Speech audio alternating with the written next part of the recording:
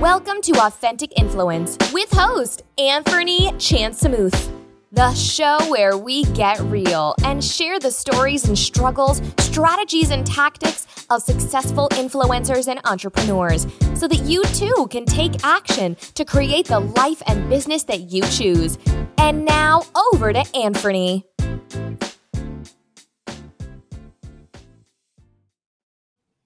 Welcome to Authentic Influence Live. It's Anthony Chansamuth from Simple Creative Marketing. And today we are talking about value and how to improve your prices, how to raise your prices as a consultant. And to talk about this really important topic, one that I've personally had to deal with and still am going through, is my good friend Deb Zahn, who is the CEO of Craft of Consulting, through which she helps new and aspiring consultants start, build, and grow their consulting businesses and create the lives they dream of in less time. As a practicing consultant for over 11 years, she routinely brings in 6 and 7 figures a year and has a steady, reliable pipeline of work. Now, if you want a bit of that, stay tuned. She has helped 65 plus new consultants fast track their success. And recently, Deb has helped a new consultant get their first contract worth over $120,000 only 3 weeks after she started coaching them. Deb is also the host of the Craft of Consulting podcast, a great podcast, where she and other successful consultants share their strategies and insights for building their consulting businesses and delighting their clients. Deb, welcome to the show. Thank you so much. I'm delighted to be here. I can't wait to talk about this. Yeah, this is fantastic. Now, we were just talking briefly before you jumped on here about your book. You're writing a book. Tell us what the book is about. So the book is essentially the book I wish I had when I started consulting. It's, if you think of it like a field guide or survival guide to consulting, it's got the basics so that you can make the fundamental decisions you need to make, like your price and your pricing model, so that you're not wandering around in the wilderness on your own trying to figure out how to do this. You do what other successful consultants have done, and then you can be successful faster. So it really is the fast track to launching a successful consulting and sustainable consulting career, because I know, consulting can be tough, especially if you've come from a place where, like me, I spent almost a decade in a corporate career, and familiar with how it worked in that type of context. But then when you go out and launch your own business and everything's on the line, because it's like, I've got rent to pay, or I've got a mortgage, or I've got kids, or I've got whatever it may be. And I got to get those clients in the door, because if I don't, I'm in trouble. So why did you start helping other consultants, Deb? So my short answer is I wanted to stop suffering because when I started, I was just kind of thrown into it and, started doing consulting in the New York City market.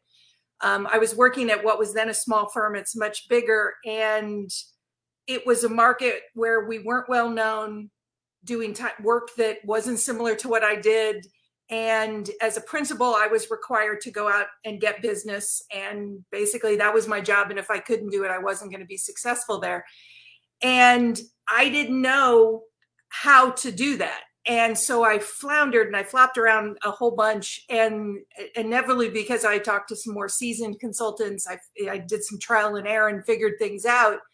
What would inevitably happen is the firm would bring in other, rock stars. I mean, people who in their previous work world had been enormously successful, and they suddenly would become a consultant and they would experience all the same things I did. And invariably somebody at the firm would say, oh, you should talk to Deb.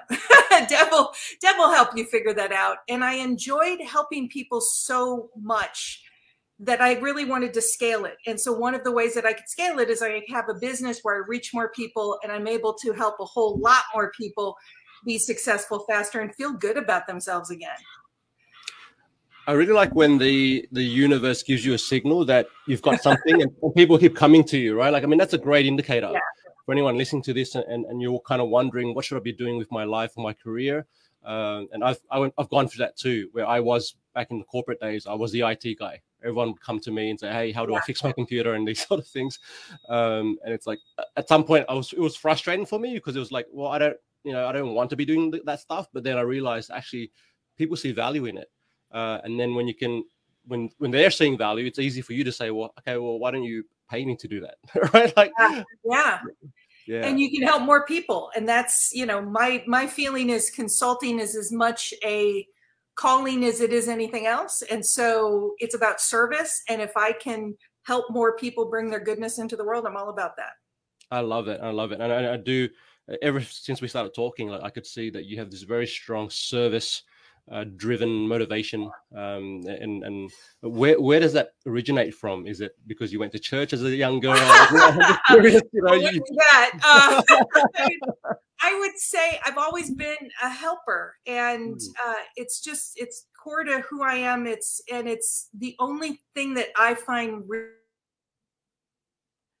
gives true meaning is when you're helping others. And consulting was a way that I could do that, and now helping consultants is a way I can do that. But it's the only thing I find satisfying. I have been offered very lucrative jobs where I could be making a whole heck of a lot more than what I'm making. And because that piece was missing, I had no interest. And because I paid attention to that, I knew what was important to me.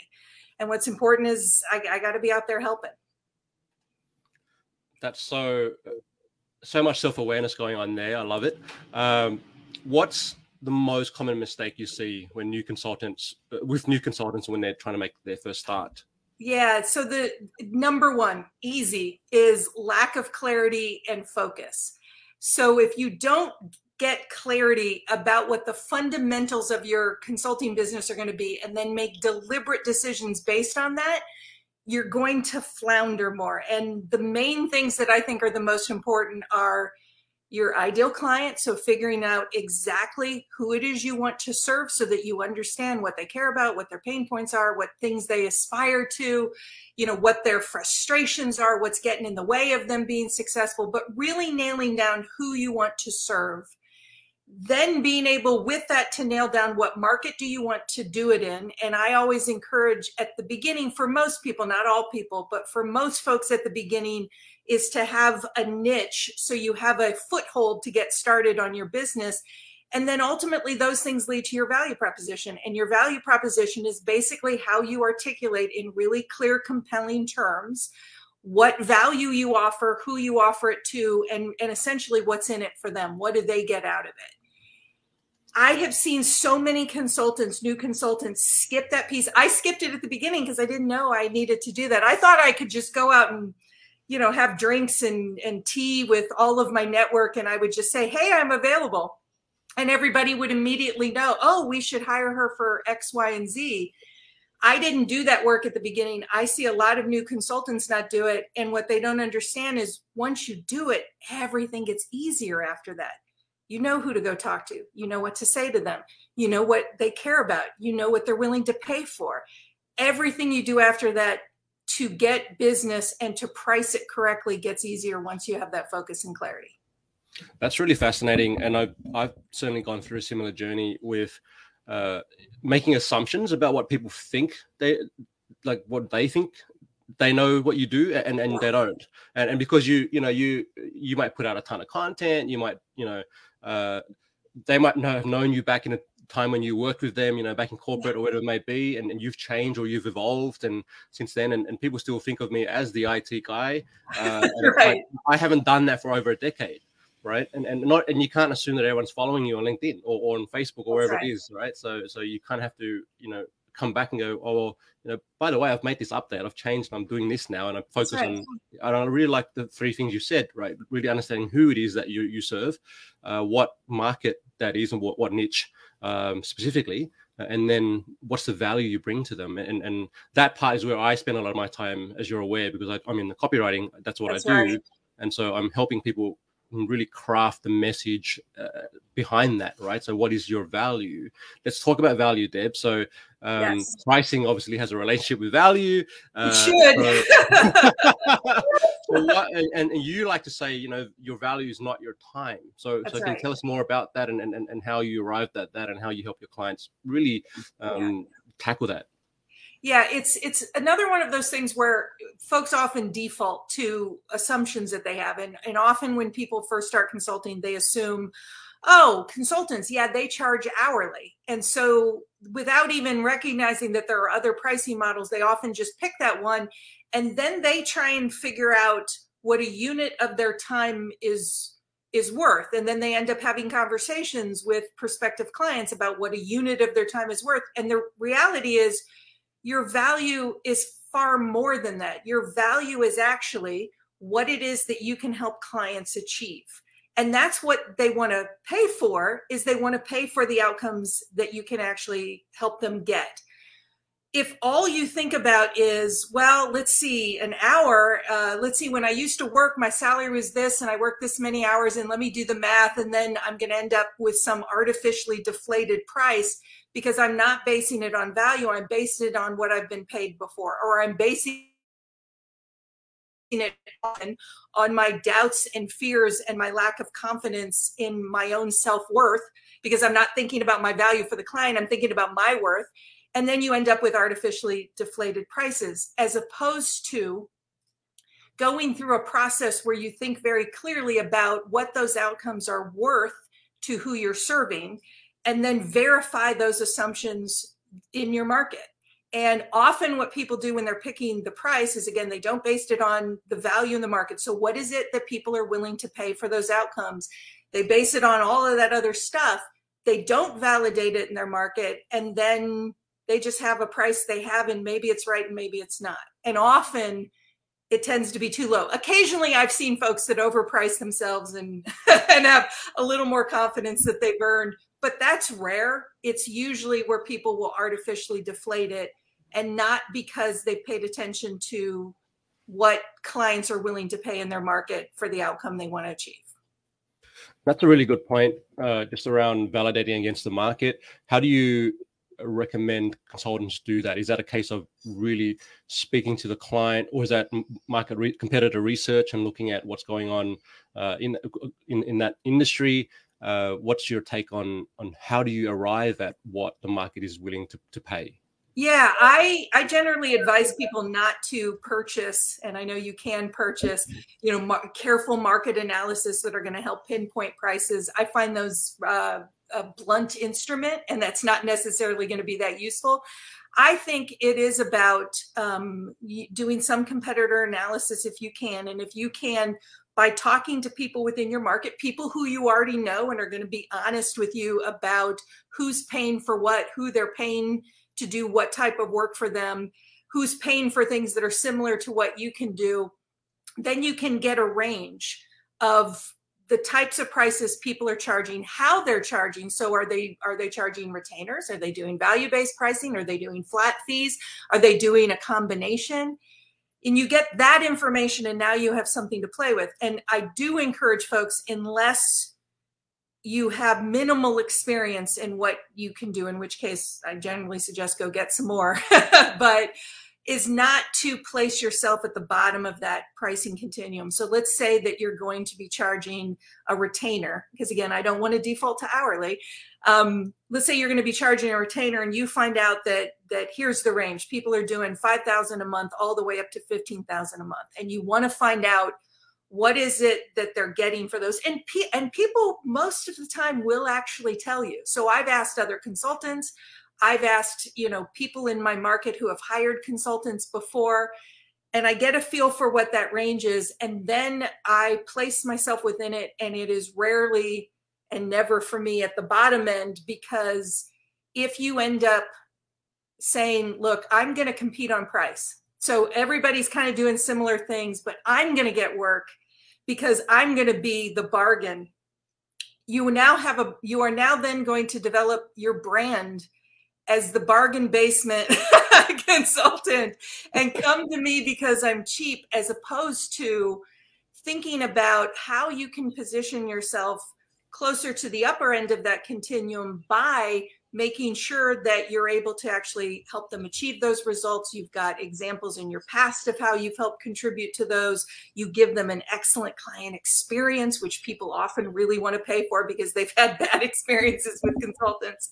But you think about how you can position yourself and how that value would be worth it at that upper end. And then you test it. You talk to a few people in the market. You say, here's the type of work I'm talking about doing. Here's who I'm talking about doing it for, in what market. Here's the prices, the pricing model and prices I'm thinking of, and get feedback from people who are going to be honest with you. Not people who are going to put you down, not people who are going to be like, you're great, you can charge anything. Go to people who know your market and are going to tell you the truth, and then start to test it. So if you get in front of a prospective client and you say a price and they say, oh yeah, that sounds great, and they say yes immediately, chances are you're too low. if they just jumped on it, chances are you've gone too low. And next time you might experiment with saying a higher number.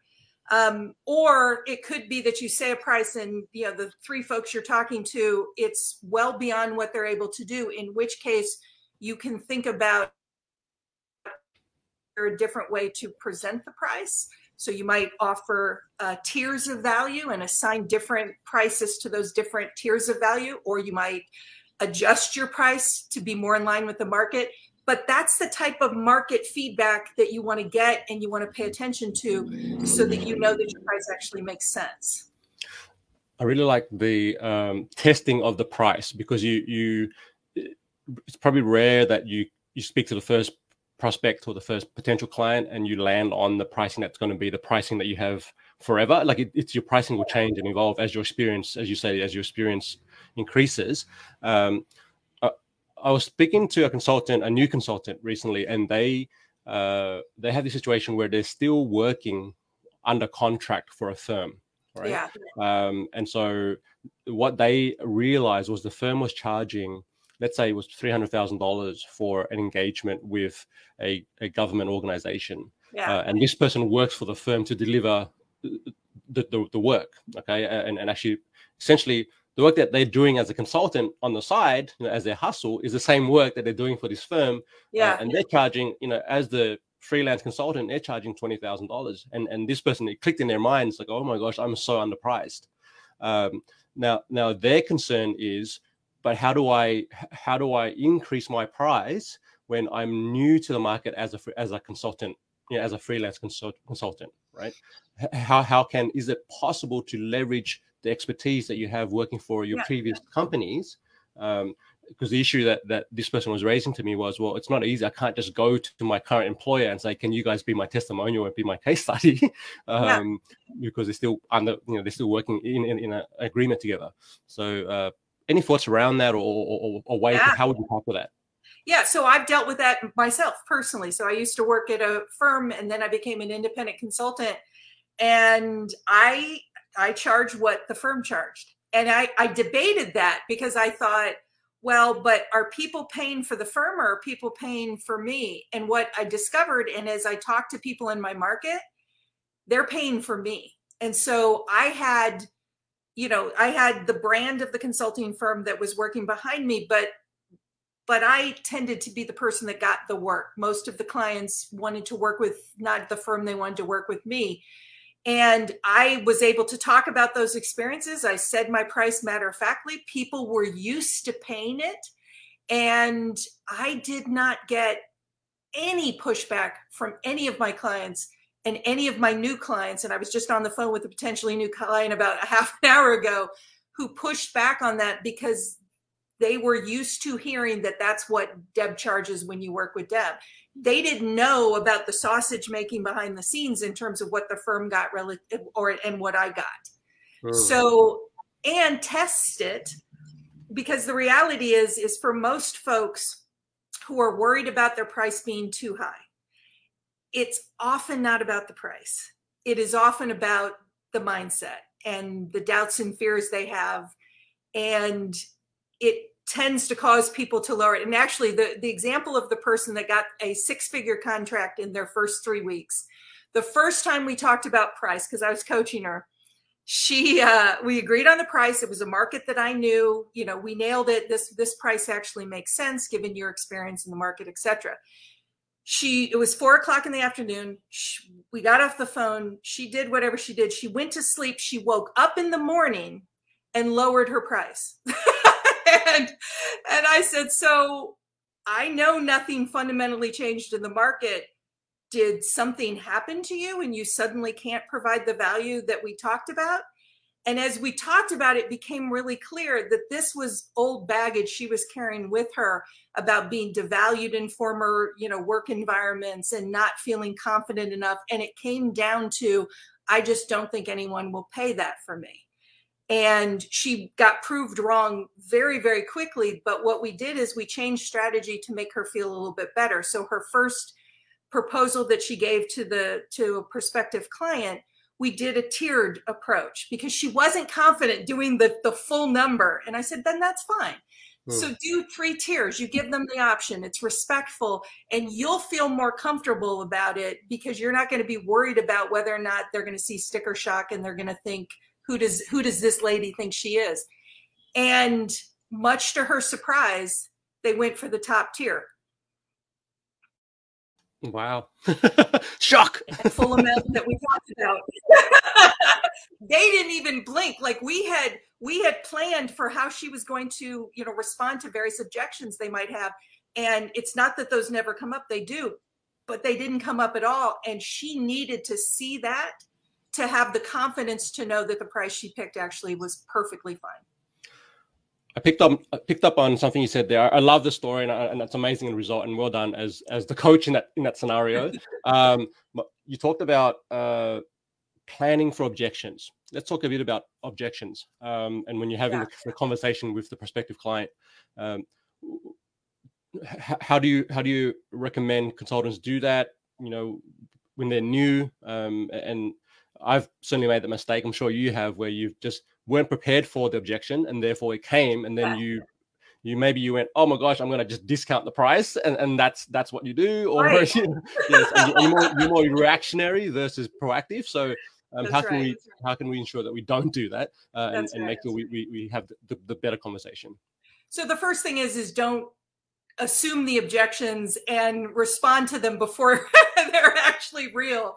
So that's where you don't, and I've seen this before, where people will get in front of a client, and because they suddenly feel insecure, they'll lower it before the potential client raises an objection. Or if the client asks about the price, not necessarily objection, just maybe asking about it, assuming that, oh my gosh, it's too high, and they immediately lower it, or giving the price and then inserting doubt into it, like almost apologizing for it. So I've exactly seen that quite a bit. So one thing is, don't construct a reality that means you're going to end up with an artificially lower price. So that's one. But I always think about the objections ahead of time. So is there a reason why this might be something that they push back on, and why do I think that is?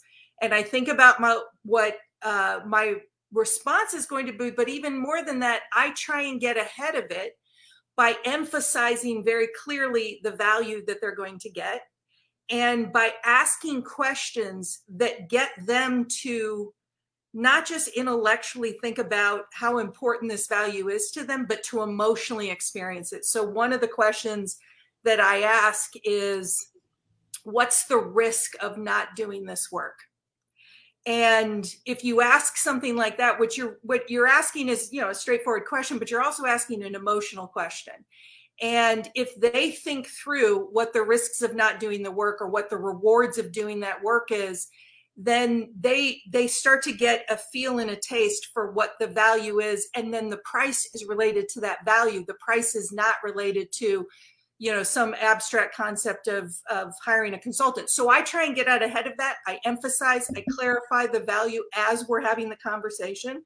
I make sure that they get value in that discovery call, so they get a taste of the goodness that they're going to get. And then if I think there's still objections, I actually think through how I'm going to respond to them. And the most important thing that I tell people is practice saying it out loud. So practice saying your price, because if the first time you are going to say it is under the pressure of being in front of a prospective client, you may default to lowering it. If the first time you respond to an objection is when you're under the pressure of this initial call with a prospective client, chances are you're going to stumble. So you almost want the muscle memory of saying it. And so it rolls off your tongue a lot more easily. And you don't have to think in that moment, oh my gosh, what am I going to say? I also am prepared to, if they really do have price limitations, what I will do is I will change the language and I will start to ask them about their budget. I no longer use the word price. I use the word budget because now we're talking about their limitation, and their limitation is not my limitation. So what I will do is I will ask them questions about their budget or any of their price sensitivities. And then based on that, I will tell them, well, tell you what, we could think about a different scope that still gets you to here. And let's talk through that. So what I'm signaling to them the whole time is that my price is my price. But what we can negotiate is we can negotiate the scope. They need something to negotiate. I can't, it's not satisfying to just say no. So I give them that something, then that something is the scope. And that's a really powerful lesson there around shifting the conversation from focusing on just the price to what are the terms of the engagement. That's right. And what is it, it made me think of, when I started off with consulting around, like I was doing content strategy sessions for people and these sort of things. And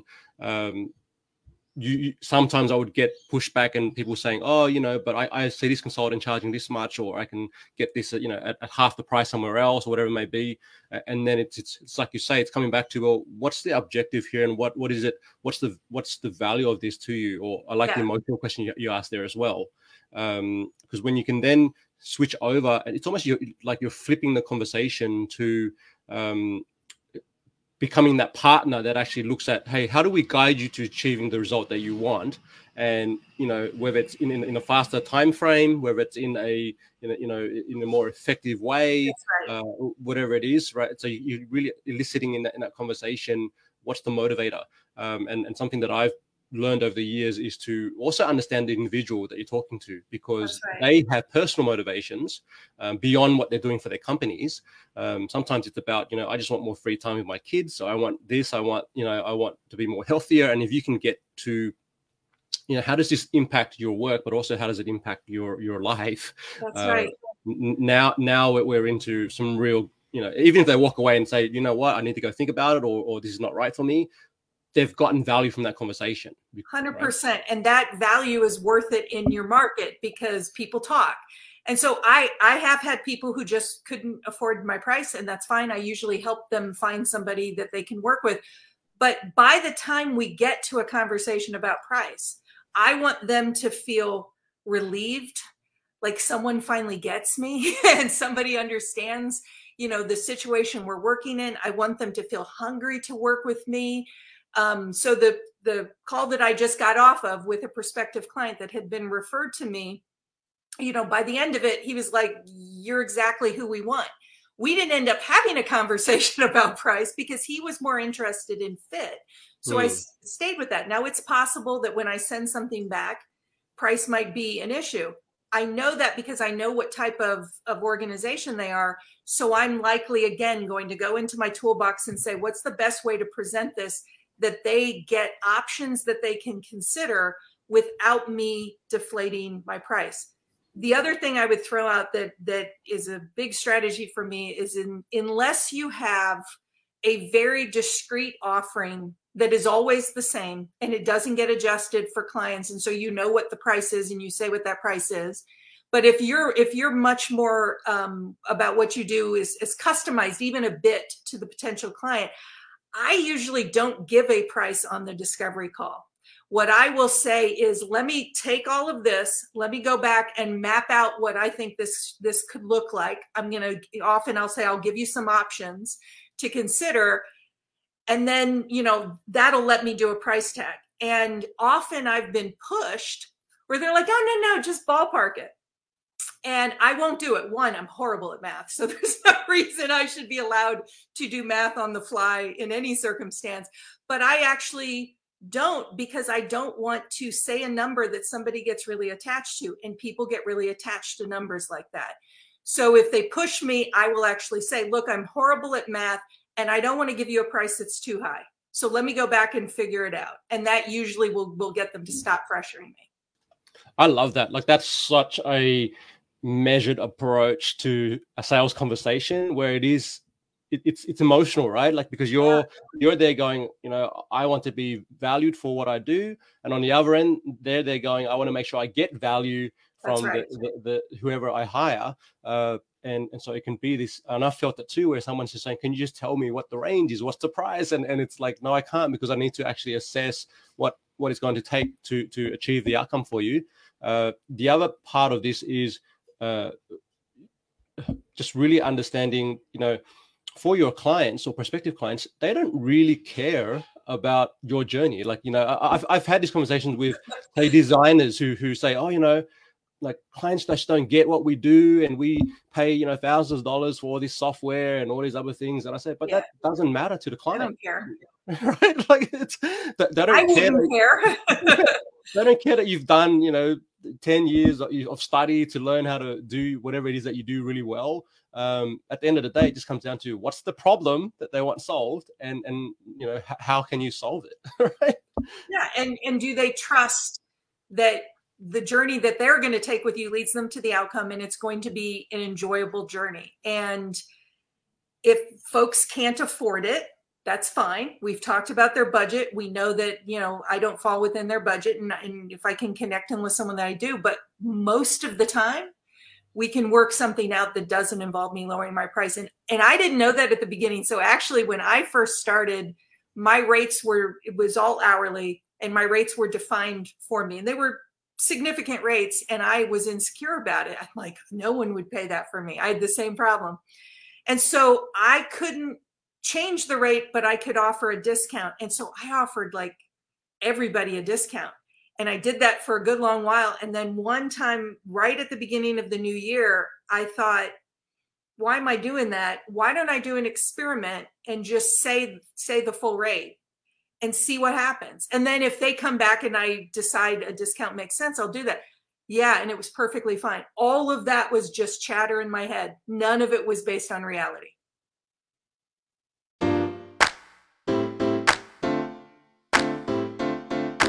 You're listening to Authentic Influence. Learn the tips, strategies, and practices for taking your influence to the next level. Now, back to the show.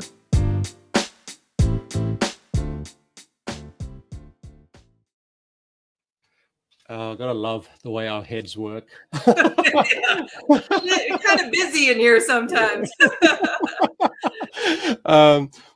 Okay, now that's fantastic. So someone's listening to this and go, okay, Deb, got it. Really need to work on the pricing thing. Need to understand my objections and plan that ahead of time. Now, how do I actually bring in, you know, steady, reliable pipeline of work? What steps can I take to make that, you know, so I'm not in this like 1 month it's great, and then I've got 3 months of nothing, and then I'm trying to like really maintain something that's sustainable. How do we go about bringing in that pipeline? So the first thing is you have to embrace that you're in the business of consulting. So often what I see happen is people envision themselves as a consultant who has expertise, who's going to get paid for that expertise. And that's one part of obviously what your value is that you're charging for, but you also have to be a savvy CEO. So you have to know from the beginning that your job is to generate a steady flow of income and to generate the income you want. So the first thing is like I said, get your basics, get your fundamentals right, so that you can then actually know, who do I need to go talk to and do what? And when folks are first starting off, so, you know, kind of the mix of what you do is going to change over time. So at this far, I'm, 11 plus years into my consulting business. I get a ton of repeat and referred business. I have clients who come back to me, have come back to me the entire time. So my mix is a little bit different. But when folks first start, generally what I encourage them to do is to emphasize outreach. Marketing is still really important, but I tend to emphasize outreach. I actually just did a podcast on this, which hasn't come out yet, but essentially outreach being start with your network and try and work your own network and get access to the networks of the people in your network. And it's that direct outreach with clarity about what, who you're trying to get business from and what you're trying to do for them and what the value of it is going to likely be some of your first clients. And that'll usually be the first people in the door. And so what often happens is people rely on that. And then that's when the dip comes, because after those engagements are over, they weren't looking ahead and saying, that's the short game. What do I need to be doing for the mid and the long term? So that's where the marketing piece comes in. So further expanding your network and doing all of those things so you can do more and more outreach. But that's where the marketing piece comes in. So I never tell people to neglect that, because the marketing is about building your future. Often it's longer lead times. So you actually have to start much earlier, because what you're essentially doing is you're taking acquaintances and probably more strangers and trying to get them, down a path to where they actually want to hire you. And that often takes some time to be able to do that. At the beginning, when you're reaching out to your network, you're going to reach out to people who are going to meet with you. They're going to be predisposed to already like you and trust you and all of the reasons that people hire folks. But at the same time, you have to be thinking about what the long game is. So the things that you do today can't just be about work that you want to get immediately. You have to constantly say, all right, these projects I have are going to end, or these engagements are going to end at this. I am then in 6 months from now going to fall off of a work cliff. What do I need to do right now that is actually going to make sure that I've got folks that I'm cultivating that I can actually close deals before that, so that I know I have a full pipeline? That's the deliberate strategy that people have to use to constantly be attending to their pipeline, instead of getting a whole bunch of work, focusing on the fun part, right? Which is doing the work, and then their head up and saying, oh my goodness, I don't have any work. You have to do that routine attention to your pipeline. That's how you keep it full. And you can learn strategies and techniques for getting business. I obviously teach a lot of those. But if you're not attending to your pipeline, you're going to have dips and valleys in it all the time. I did. So painful. You know what it feels like. It was painful. It was a multi-year project. It was a ton of money. I knew when it ended, because I did the project plan. Mm-hmm. And the clock was ticking. I set the clock and I still ignored it. And then suddenly I had no work. Yeah, that's a tough place to be. I really resonate with that. The work you've got. So that's really, you are project managing your own life, your own business here, and you're working out, okay, you know your time frames, when certain engagements will finish and certain ones will start. But at the same time, you need to allocate some time every week, every day, whatever it may be, to actually cultivate, relationships, check in with people, where you're at, have you got another project that you need work with, whatever it may be. And it can really be that simple. You said something golden that I want to highlight, because that's like, sure. It's doesn't sound Jedi, but it is, which is scheduling time blocking for when you're going to look at your pipeline and do business development. That sounds like an administrative choice, and it's not. It's basically you've set aside time to be the CEO of your business and make the decision you need to make, because for a lot of people, that's not as fun as doing the work that you love to do. And you will often default to ignoring it until, oh my gosh, I just glanced, I'm going to run out of work in 3 months. And I know my typical lead time is 6 months to get business. So time blocking, I think, is a magical thing to do, and to do it regularly. I learned that the hard way. Yeah, I know, me too. If you're wondering why your dollars aren't, where you want it to be, it's because you're probably not putting enough attention on that particular activity, and that's what it is. So I want to talk. Just mention now, you've been listening to Deb Zahn from Crawford Consulting. We're talking about how to charge more as a consultant, how to actually build a sustainable practice or a business. And Deb's got a free masterclass coming up which is top 5 things you must do to get consulting clients, which is a nice, really next step from this conversation. If you want to go and check that out, it's craftofconsulting.com/masterclass, or you can just head over to craftofconsulting.com and reach out to Deb that way. She's also very active on Instagram, and I love her Instagram posts. Thank you. We're just two, birds of a feather, because we are. And also your emails. Like, I love the emails that Deb sends, and they're not all about consulting. They're actually about life. And something that really resonates with me is when you talk about really just staying healthy and keeping a helpful mindset for your business. Can you elaborate about just why it's important to do that and how you do that? Yeah, because mindset, which is your attitudes, your beliefs, your habits of thinking, your feelings get thrown in there too. It's what drives choices and action. And once you know that, you know how important it is. So it's not just like whether or not you feel good. It actually will cause you to do and not do certain things. And so I know that I got to keep my baseline healthy. So that's sleep, food, exercise, the basics to make sure that I'm ready to support a healthy mindset. And then I have to pay attention to it. And it's just like, with anything else in your business, because it is at the heart of whether or not you're going to make good choices, you have to pay attention to it. So if negative beliefs or habits of thinking start to pop up, like imposter syndrome, or with pricing, it tends to be that lack of confidence and not feeling like you're worth it or your services are worth it to command an appropriate price, or perceived scarcity where you're like, there's just not enough work out there. So, oh my gosh, I have to compete on price. If you see things like that popping up, is to not get carried away with them. And instead, and the sort of technique that I use is sort of recognize, like, oh, hello, that's a belief or habit of thinking I'm having, or that might be anxiety that I'm feeling, and to recognize it and then essentially interrupt the story that it starts to spin and just investigate it a bit and say, do I think that that's really true? And if I'm not sure, how do I need to verify whether or not that's true? And so if you go into a spiral about your self-worth and that makes you not want to, to charge an appropriate price, that's where going out and talking to people in your market is helpful. And then the last is that's where you're gathering evidence of what's actually true. So I sort of have this intervention on myself. My husband's meditated for like 40 years. I probably should have started that 40 years ago. That would have been really helpful.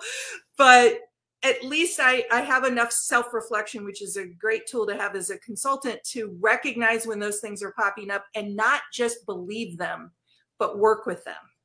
And if I work with them, it doesn't necessarily get rid of them entirely, but I can replace it with things that are actually true. And I cannot give it the weight and the power that it's hungry for. You've touched upon something that's really powerful, just around paying attention to your thoughts and the negative voices. I think there's been research that's been done, by meditators and people who are in that world. And we tend to have much more negative thought than positive thought. Yeah. And so, being able to really understand and have a regular check-in or a process whereby you just reflect and think about what's my mind saying today. And I did a process once called morning pages, which is I love those. I've done those. Yeah. Yeah. You wake up and you just stream a thought. You just write for 10 minutes, 30 minutes, an hour, whatever it is you want to do. But you just let whatever's on your mind just come out. Because what happens is if you don't release that stuff, it just festers in your mind, and then and then it comes up in your client conversations. It comes up in these other places. Right.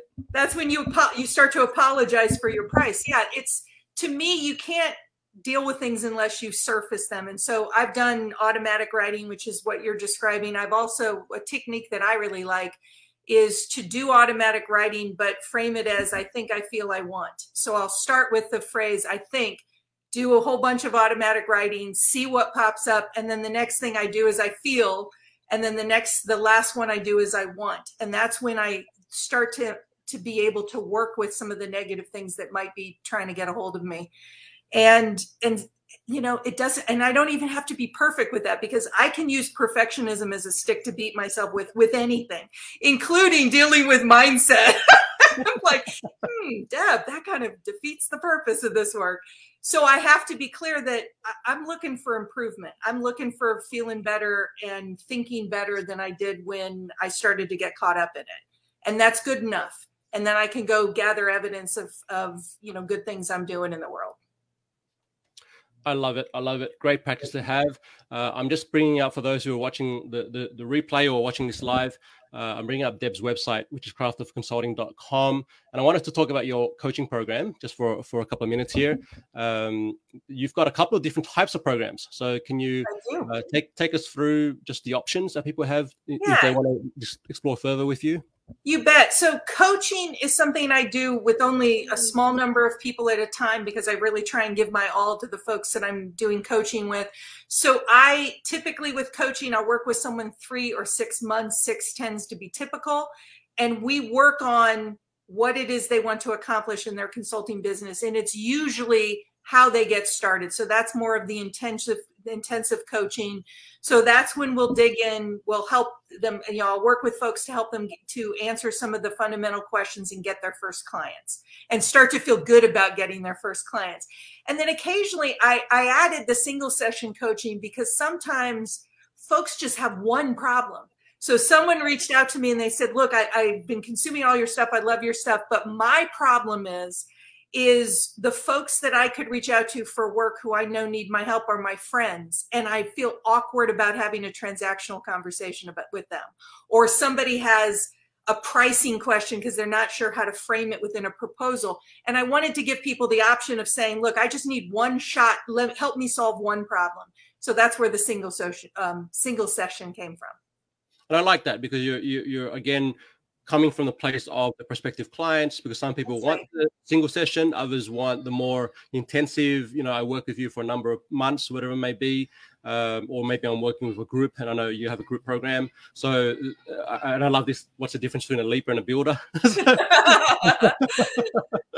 I segmented sort of who I work with, because that's how my brain works. And so there's, the leapers and the folks who are trying to build their business. There's the growers. And then there's also the balancers, the people who now have the robust business, but their life might be out of control and they need to balance things more. Oh, I know. I think I'm one of those people. And then now here's the part I want to really highlight, and because, I'm being the guy that's talking all about case studies, is how you've really incorporated case studies into this landing page and into your sales process, right? So talk about just the power of social proof or evidence, in developing trust, before you get to the sales conversation. Because we talked about, pricing, and a big part of pricing is you talked about having, what did you call it? You called it having confidence to actually, state what you're worth or what your service is worth to someone else. And a big part of that is actually being able to then, bring to that conversation, well, here's evidence that, I've been able to do this for other people, right? So 100%. It's good for two purposes. And actually someone I coached who's on this page, she actually keeps an Excel spreadsheet of good things that people say about her and about her work. And whenever she's feeling low, she goes back and she looks at it. But what I told her is, wait a minute, you can also use that to actually get business, because now you have examples of the good things you've done with folks. So I think on your website, I think on any type of marketing, I think on social media, the person who I was just on a call with, who's looking for some consulting assistance, I gave him you would have been proud of me. I did a case study live, because he wanted to know where, these are all the things that we're dealing with. Tell me when you've worked with someone, and I ordered it just the way you talk about case studies. You would have been so proud of me. And those are the types of things where you can tell people all of these fabulous things about you, but it's a completely different thing if you can show results and you can show them that somebody else said that about you too. 1000%. I'm so glad, that you've been able to use that, and Like when we first talked on your podcast, like it was for me, I know when I'm speaking to someone who gets it, like it's just like, okay, it makes sense. Even in your introduction, like here you go, you've got result, increase customer base by 10%, revenue by 28%. Even in your bio here, you've got, we started off this episode by saying, you help someone generate $120,000 contract. Like that's just, it's much easier for you once you have those case studies to then go and say to a prospective client, okay, well, this is what I know that I can do, and I have done it, right? And I've automated this process to a degree. So when someone's done with coaching or one of my programs, they get something that's automated in my customer, relationship management system, and it asks them, for feedback, because I want feedback because that makes me better, but also asks them for a testimonial. They can upload a video, which I put that first because I'd rather have that. Yes. I realize I have to give guidelines behind that, so I have to change it a bit, or they can give me a written one and give me permission to use it in my marketing. And that's good because it doesn't rely on me remembering, which is harder as I get older, or two, is actually, feeling confident enough to reach out and say, hey, can you write something for how fabulous I am? Yeah, and that's such an important part there, is how do you systemize it? How do you make sure that it's already built into your, your customer journey? And so when the engagement is complete, you have and I've seen different consultants do it in different ways. Sometimes it's just a feedback survey. Here's a feedback survey. And one of the questions is, are you okay giving us a testimonial, or, can you write, what you thought of the engagement? So it can be really that simple. It doesn't have to be too complex. But of course, we love video, and we see the power of video. But in some circumstances, it's not always what the client wants, right? Yeah. So that's fine. All right, we're going to wrap it up, Deb. This has been a wonderful, engaging conversation, as I knew it would be. And I'm going to have to bring you back. There's so much more we can expand on in terms of the world of consulting. Oh, yeah, we can. And I do look forward to having you back on in the new year, and we can go through some other different elements of building a consulting practice. Final question, and I actually learned this one from you because this is the question you asked me on your podcast, is what's one thing that you're doing currently that helps with your mental health? One thing that I am doing is I designated time every single week that I call mom time, because my mom is 81. She lives right up the road, and get the picture of an 81-year-old you have in your head, like gone, like this woman kayaks and bikes, and she's just this amazing jock. And I needed the balance where I would be able to spend time with her when it's not all about doctor's appointments. And so I designated time every single week, 3 hours on Wednesday mornings, dedicated to mom. And we do whatever we want to do together. It could be errands. It could be fun. It could be me fixing something in her house. But I did that, and it has had benefits far beyond what I imagined. And I did it without figuring it out first. I just said, it's important to me. I'm going to make this choice, and then everything else is logistics. And it has enriched my life and enriched her lives in ways that I was even beyond what I thought. That's beautiful. Like I just love what you said there, where you just make the decision. Like, this is what I'm going to do. Yeah, it matters. Yeah, because it matters. Beautiful way to wrap it up. We're going to just say one more time, Deb's got a free masterclass happening real soon, and it's the top 5 things you must do to get consulting clients. Just head over to craftofconsulting.com/masterclass. Jump in on that. Definitely something that if you are looking to grow your consulting business or even launch a new one, then that's where you're going to learn a lot more from Deb. Thanks for your time, Deb. You've been amazing. And wonderful. Yeah. How many more words have you got left for the book, or what's the plan there? I probably have another 60,000 more books. I think 10,000 is about 30 pages. So I talk about pricing for 30 pages. By the end of it, darn it, you're going to charge a really good price. I love it. Fantastic. All right, everyone. Thank you for joining in. And yes, please leave a review, share. If you have any tips that you picked up from Deb in this conversation, share an Instagram post, a tweet, a Facebook post, whatever, and tag Craft of Consulting or Deb Zahn, and let her know, because I think, as guests and hosts, we love to hear from our listeners. Thank you so much. And everyone, we'll see you real soon. Thanks again, Deb. Thank you.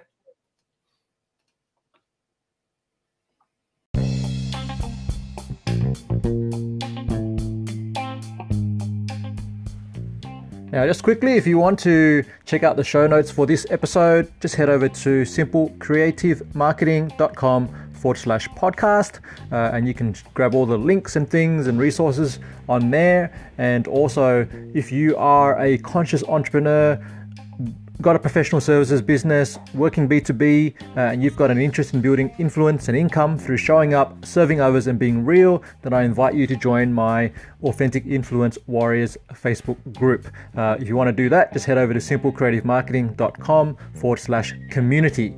Okay, thanks for joining in, and I'll see you on the next episode.